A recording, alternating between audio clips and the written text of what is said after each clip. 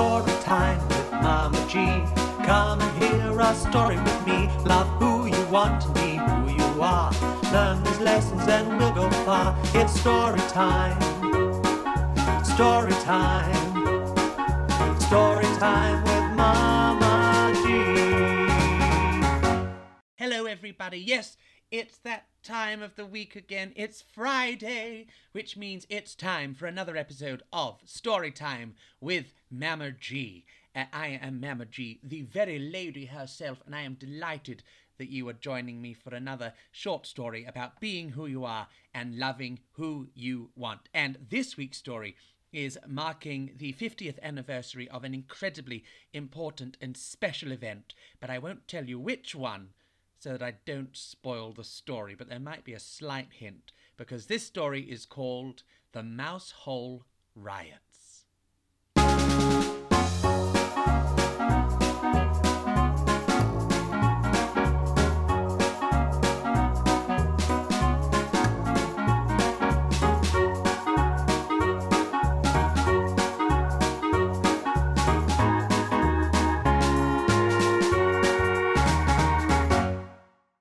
There is a big house. Oh, you should see this house. It's a gorgeous house. It has big sweeping staircases, room after room after room, and so many lights that the marble floors shine and sparkle. And life, oh, it has so much life. The house is always alive with the sounds of people talking and children playing, dogs barking, cats meowing, horses neighing. Well, they're not in the house, to be fair. Birds tweeting, and fish. Oh, well, what noise do fish make? And fish tanks whirring. This big house. This is the place to be. All life is here, and all life is welcomed. Everyone wants to live here. And that is why one day Marcia Mouse and Malcolm Mouse turned up, suitcases in hand, looking for a fresh start. Now, when you're a mouse, you don't choose the mouse life. And the mouse life doesn't choose you. You are just a mouse. But Marcia and Malcolm had found out the hard way that people don't always see it like that. They had been thrown out of so many houses before, and forced to wander the streets so many times before, that they no longer had any idea where their families were, all because they were mice. So they were looking forward to the big house, where a mouse could be a mouse. It took them ages to climb the big steps to the front door, not because they couldn't do it, but mostly because Malcolm had put a lot of dresses in his suitcase. When they got to the front door, Marcia crawled under and pulled her suitcase through. Malcolm crawled under and tried to pull his suitcase through. Of course, it was too big for the gap in the door. So Marcia pulled from the inside, and Malcolm went back under the door and pushed from the outside. He pushed, she pulled. He pushed, she pulled. And then the suitcase shot through the door, hitting Marcia in the stomach, and she flew right into the centre of the beautiful hallway. They had made such a kerfuffle getting through the door that by the time Marcia landed on the marble floor, everybody in the house was looking at them. Silence. Then, "Rah! Mice! Get them out of my sight!" And everything went crazy. People started running at them with brushes. Cats started chasing them. Malcolm's dresses were going everywhere. This was not the welcome they had anticipated. Marcia grabbed Malcolm, and they ran through a hole in the skirting board. But fortunately, they hadn't run into any old mouse hole. They had run into the Mousehole Inn. Mary Mouse welcomed them. "You're safe here," she said, "but you need to know some things." It turned out that everybody knew there were mice in the house. They just didn't want mice shoved in their faces. So the mice were always having to pretend to be something they weren't, like gerbils, or hamsters, or on one occasion, tumbleweed. And that was no joke. There was only one place in the whole house where the mice could be mice, and that was the Mousehole Inn. Marcia and Malcolm loved it. There were mice everywhere, all eating cheese. They weren't strictly allowed cheese behind the skirting board, but if a cat ever sniffed some out, they could hide it. They all looked relaxed, and they were just, well, being mice. It was lovely. As lovely as people being able to be who they really are is. Malcolm even felt like putting one of his dresses on. Marcia and Mary were even enjoying a cube of cheddar together. When, meow, every mouse went silent. Meow, every piece of cheese was hidden. Meow! A long furry paw pushed its way into the mouse hole. I know there's mice in there, snarled the cat. I saw you run in. I think it's time to get you out. Marcia and Malcolm clung to each other. Mary tried to calm them down. Don't worry, we get this all the time. They'll want you to prove that you're a mouse who's allowed to be here, and then they'll be on their way. All the mice lined up. The cat paw went along the line and checked who everyone was. But when it got to Marcia, she did something extraordinary. She said, no. She had been made to feel second class too many times. And now that she finally felt she was somewhere she belonged, she wasn't going to give it up. Then you're coming with me, the cat snarled. The paw swung for Marcia, but she stood firm.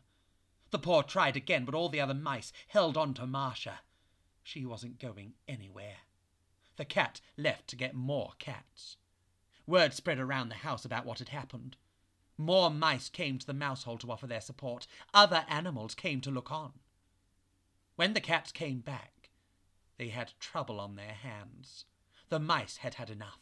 Some cats tried to carry mice away, but they ended up getting bitten by the other mice and chased around the house. Some mice sang songs of protest. Other mice stood their ground in silence. But every mouse knew that their lives would never be the same.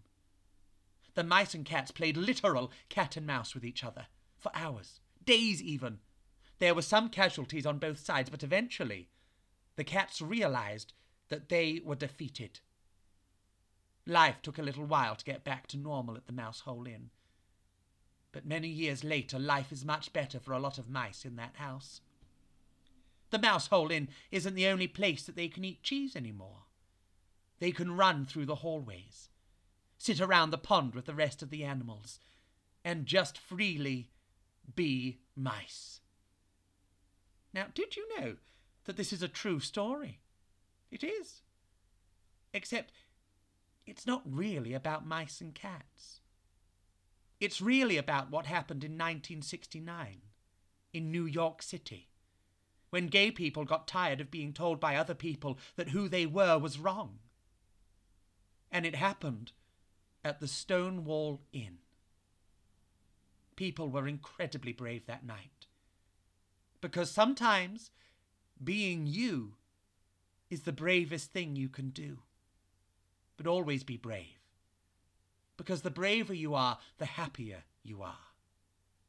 And the happier you are, the happier the world becomes.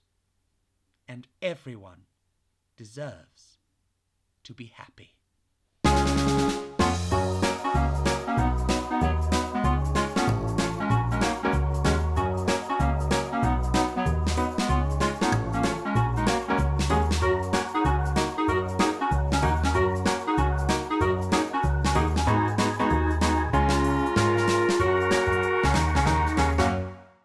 So that was my story, The Mousehole Riots. And I wrote it earlier this year to commemorate the Stonewall Riots, which happened, like I said, in New York City on June the 28th, 1969. So it's just over 50 years since they took place. Now, I know I'm a little bit late telling the story, but when we would have actually celebrated the 50th anniversary, I wasn't doing this podcast, but I did write the story then, so I can almost get away with it.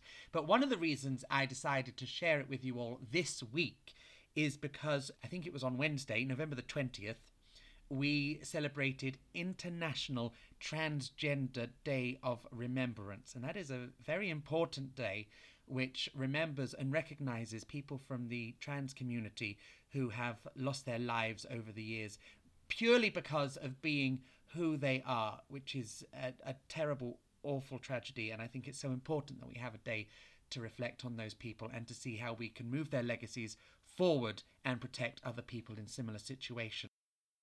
And the reason I thought that this story was good to share with you this week is because two of the people who became well known for the Stonewall Riots as sort of being the vocal people for it, I'm using all the wrong words, but never mind, were two people called Marsha P. Johnson and Sylvia Rivera. And they identified as drag queens, although quite likely now they would identify as transgender people. And they were really at the forefront of the Stonewall Riots and also what came after. They did a lot of work with the LGBT community in New York after the Stonewall Riots, looking after young people, making sure that people weren't disenfranchised from their families and from their communities. And obviously all that kind of work, once it happens in an area like New York, gets seen internationally, and then that work starts to take place in places like London, where we have lots of LGBT support, and we have it lots and lots of it now. And obviously that would have taken quite a lot of time, because even 50 years ago, life for gay people in London wouldn't have been that fantastic. So I think it's really important that when we're remembering transgender people and remembering the Stonewall Riots, we remember that quite often people like Marsha P. Johnson and Sylvia Rivera are right at the forefront of it. And they're incredible. And if you're an older listener, you might enjoy, well, enjoy's a weird word to use for that. You might be interested in watching the amazing documentary about Marsha P. Johnson, which is on Netflix. It's absolutely incredible, and it gives you a wonderful insight into the lives of people in the LGBT community in New York in the late 60s. Now, of course, I would recommend this for older viewers. If you're listening and you're on the younger side, then I would suggest watch it with parental guidance. Now, my next thing to do on the podcast is my book of the week. Now, my book of the week is also for the older listeners. It's a piece of young adult fiction. I couldn't remember what the acronym was, and it's YA, and then I couldn't remember what the Y and the A stood for. It's young adult fiction. It's a very, very exciting book. I absolutely love it. Now, I was introduced to this author when I was performing at Brent Libraries. I was introduced to by Sarah, who's one of the gorgeous people that works over there in Brent. She told me about this author called Dean Atter, who she was very excited by, and she was going to go and see him perform some of his poems later in the year. And we were talking about him, and I thought he sounds fascinating. I'm going to look him up. And when I looked him up, I discovered that he had just written a book called The Black Flamingo. It hadn't quite been released, but I pre-ordered it, my darlings, because I was so excited. It's a stunning book. I know, I always say that, don't I? It's a beautiful book about a boy called Michael who doesn't quite feel like he fits in to his family life or to his school life, and he can't quite work out why. And then he becomes really interested in drag.